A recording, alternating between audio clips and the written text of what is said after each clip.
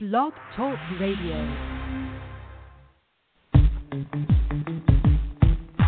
So it's faith-based. So you're involved with faiththeism, not atheism, right?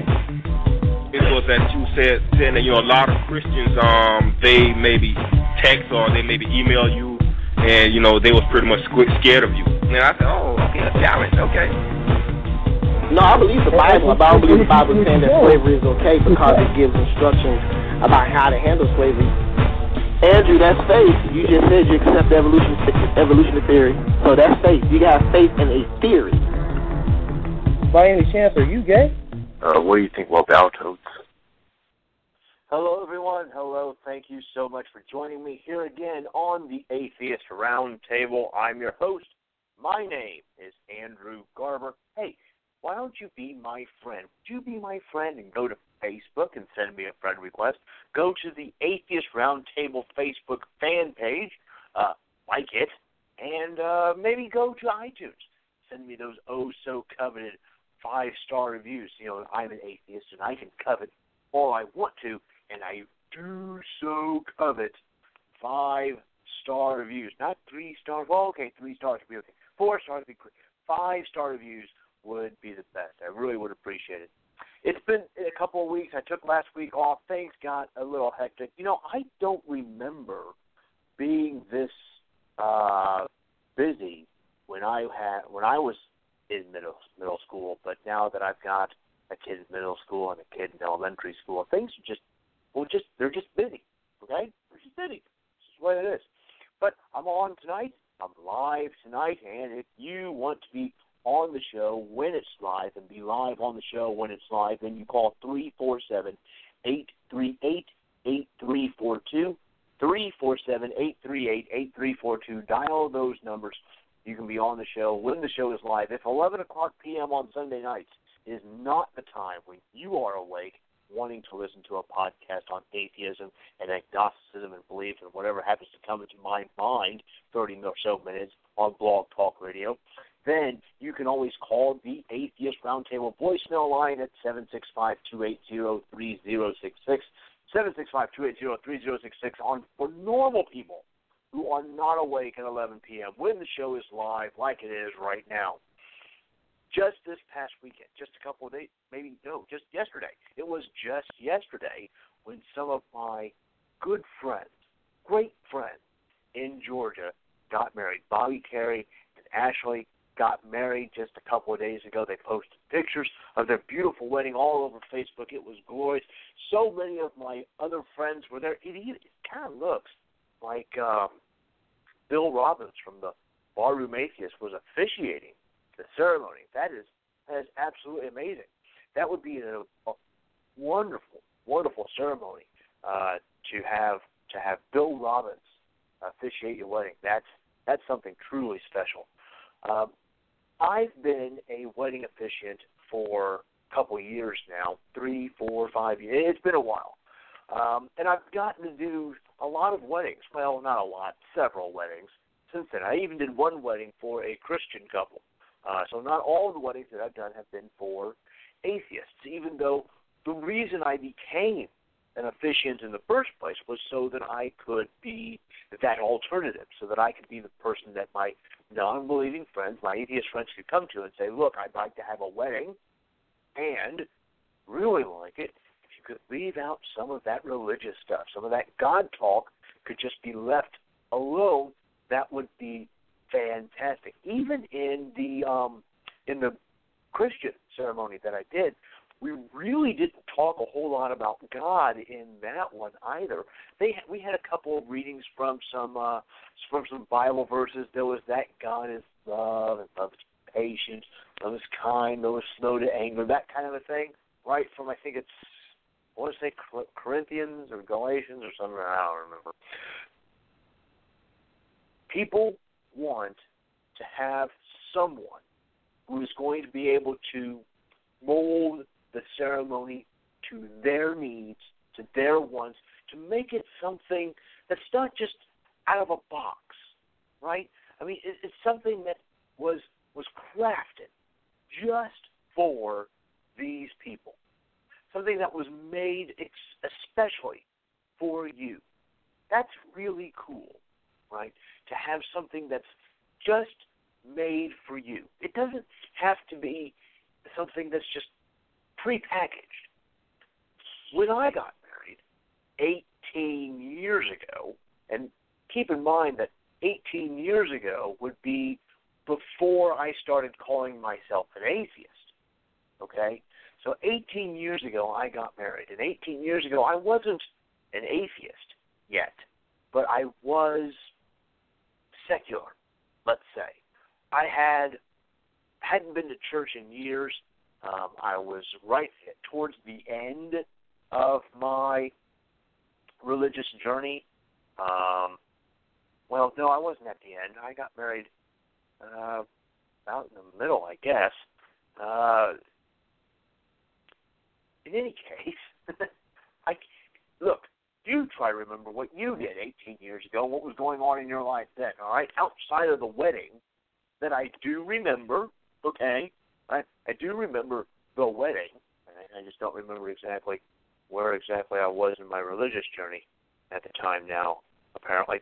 Anyway, the point I'm trying to get to here, that the ceremony I had was extraordinarily religious. Okay? Look at watching that video now is painful. I mean, holy cow. If one day I want to be able to renew my vows with my wife and do this right. When I say right, I mean with vows that mean something to me, right? I want to be able to do it with words that mean something to me, that have some significance, and not something that I'm just reciting out of tradition or saying or repeating, right? I want it to have some kind of intrinsic meaning. That would be really cool, I think. Because the wedding I had was just off the shelf, kind of from a box, kind of a prepackaged kind of deal. And today, people want to get married, and they want to have that ceremony tailored to them. Sometimes people will say, well, why would an atheist want to get married? Why would an atheist even want that? And I think that this is part of this weird idea that religion holds some kind of ownership on some of the most amazing things that makes human life so extraordinary. Celebrating, being together with family and friends, and just being able to share in a wonderful time with your fellow man. For some reason, these things are, the religious would have you think that these things are the property of religion.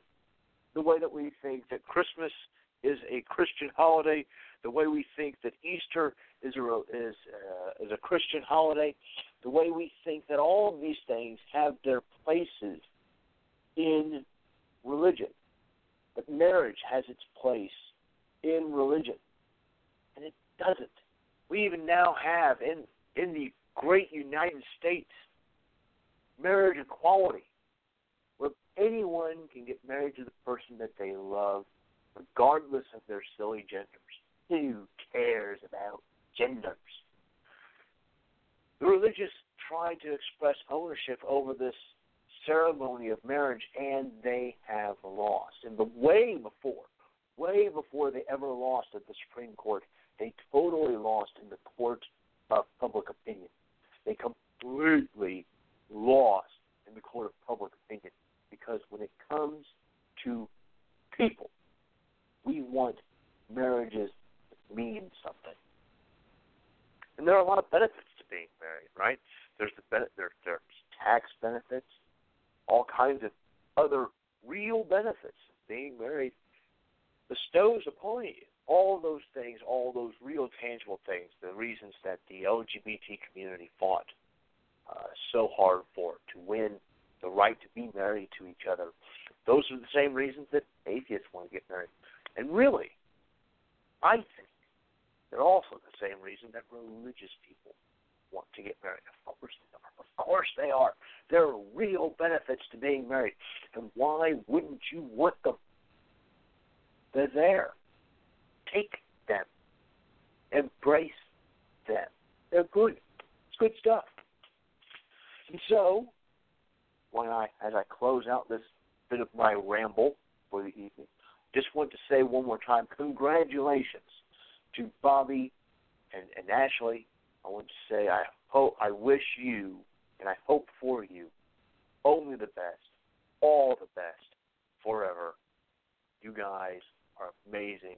Thank you so much for being a part of my life, because you guys make it better, and I know you make each other better. So I hope you continue to make each other better forever. I got to listen to Bobby and Ashley do the No Religion Required podcast. And if you're not listening to the No Religion Required podcast, then for goodness sake, stop listening to this podcast and go listen to the No Religion Required podcast on the Secular Media Network. Go listen to No Religion Required. A spin-off, the stepchild of No Religion Required, seems to be the SJW Circle Jerk with Jeremiah Traeger and Ari Stillman, Ari from the Gay Theist Manifesto, and Jeremiah just being the bastard stepchild of No Religion Required. I love you, Jeremiah. Recently on the SJW Circle Jerk, they were talking about things that they would rather not hear atheists say anymore. Overstating science, for example, and a whole bunch of other stuff. Well, one thing I think they left out was, as a former believer, something I hear a lot of other former believers say, time and as a believer was wasted. That I wasted my life before I found reason, before I became an atheist, before I turned to logic. Okay? I hear a lot of times that my life as a believer was just a bunch of wasted time. I can't stand that. I don't think for 1 second that I wasted any of my time as a believer. When I was a believer, I believed, okay? And it wasn't a passive belief, is what I'm trying to say. It was an active belief. It was something that I did. I believed. I did. And when I was believing, I was always looking for reasons to believe. I needed something to believe in, right? I needed that, and I was looking for it. And when I would find it, and I would indeed find it, hold on to it. I would hold on to it with a very, very tight fist. And I would grab onto it as tightly as I could. I've talked about the kinds of things that I would find before on the show. Things like little anecdotes, little bits of experiences, of feeling the Holy Spirit come upon me, things of that nature. Okay, all those salvation stories that you hear believers say, and they're like, I know I was saved when the thing happened, whatever that thing was. Okay, so I really still think that every believer has that, or has developed in their mind I became awesome, saved, goody good when this happened, when this thing. I can tell you the story of how I know my faith is real or whatever, okay? When I was a believer, I always looked for those. I was never satisfied with just one of those. I wasn't wasting my time at all. I was finding reasons I could to stay believing. So I don't think now, as an atheist, that I wasted my time at all. At all. Every time I found something, every time I came across something that would reinforce my faith for that moment, every time that happened, now, as an atheist, I can use that experience, I can draw upon that knowledge and help me relate to people who are still doing that.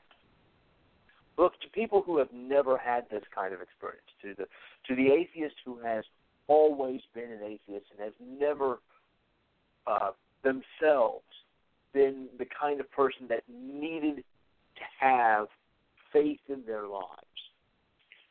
I don't know if you'll be able to understand the constant quest that one is on while you're a believer, while you're searching for these things and holding on to them. I don't know if there's another metaphor for this constant quest of finding little nuggets of stuff that are supposed to make you more faithful, and they give for just a little bit, and you need another one. I don't know if I can describe it accurately or well enough for you to really understand. For people who are believers, we were always looking for reason to hold on to so that we could know. It wasn't just enough for us to believe. It had to be for us that we would know that God is real, that Jesus loves us, that heaven awaited us, that or hell was awaiting us. We always needed something, more signs, more miracles, more whatever it was going to be. I don't think I wasted my time at all. I think I learned what this quest is like, how one goes about going on this quest, and what it's like, most importantly then, what it's like when the quest fails, right? Always fails. The quest never totally succeeded. If the quest ever totally succeeded, then I wouldn't need to continue it. And it seemed like it wasn't so much about the nuggets that you would pick up along the way. It was more about the act of the journey itself. And it's doomed to fail, destined to fail. You know it's going to fail. I don't think that as atheists we do ourselves a favor by calling the time that we spent being religious a waste of time. It wasn't a waste. I don't think it was a waste.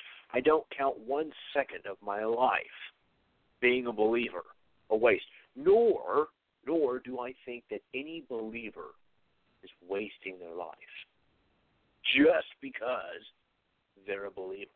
I mean, they could be wasting their lives, but it has nothing to do with whether or not they believe in Jesus or not. Okay? I really think that sometimes those quests are the thing that are going to lead people away from Christianity, away from superstition, away from bad ideas, and to good ideas. Bring them to better ideas. I wish I could say that religion was nice, or I wish I could say that religion wasn't harmful. But I honestly, truly, 100% believe that religion is harmful. That's why I think that if religion were ever to just disappear off the face of the planet, I think the planet would be okie dokie without it. Let's see here. What else did I want to talk about tonight? Oh, yeah. I remember now. Listen, we're just a few weeks away from the election, and I think I put out a show a few weeks ago about my position on the election, and I'm not going to restate everything that I said the last time, except to say that it still baffles me that there are people who won't consider voting for major political candidates because they aren't the major political candidates that they wanted.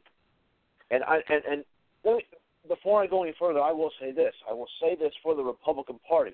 When a crazy person ran for the Republican nomination, the Republicans gave the crazy person the Republican nomination. When a crazy person ran for the Democratic nomination, the crazy man did not get the nomination. And the, well, more boring candidate got it. Got more, I mean, and I get that. Look, I can't remember a last presidential election. I can't remember a time in a presidential election when I feel like I should be more excited, and for some reason I'm not. We are going to elect the first woman president to this nation ever. And man, it has been a long time coming. A long time coming. This nation needs a female chief commander-in-chief. This nation needs a woman who can lead well, strongly, proudly. I really think that this nation is ready for Hillary Clinton to be president. I think this nation needs Hillary Clinton to be president.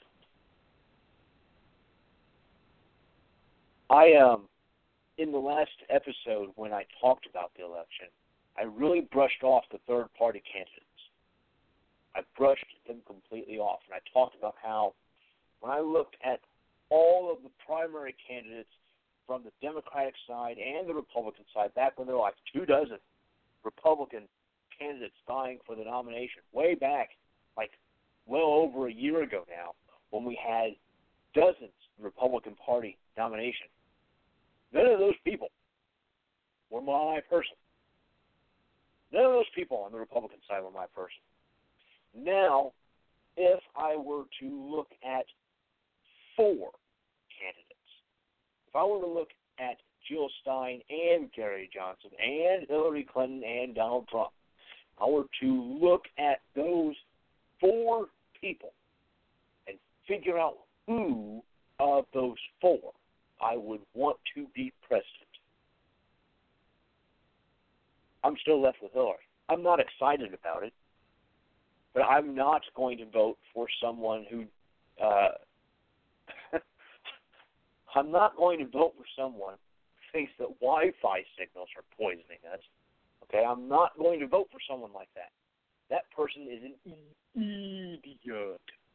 All right, I'm not going to go on, and I'm not going to vote for anyone who's going to go on national television and make a complete buffoon of himself. Right? I'm not doing that. And both Johnson and Trump have done it. Now, Trump more than Johnson. All you need to do is put Johnson on the doggone TV, and he'll make a fool of himself. He's just as bad as Trump making a doggone fool of himself. I don't need a doggone clown in the Oval Office.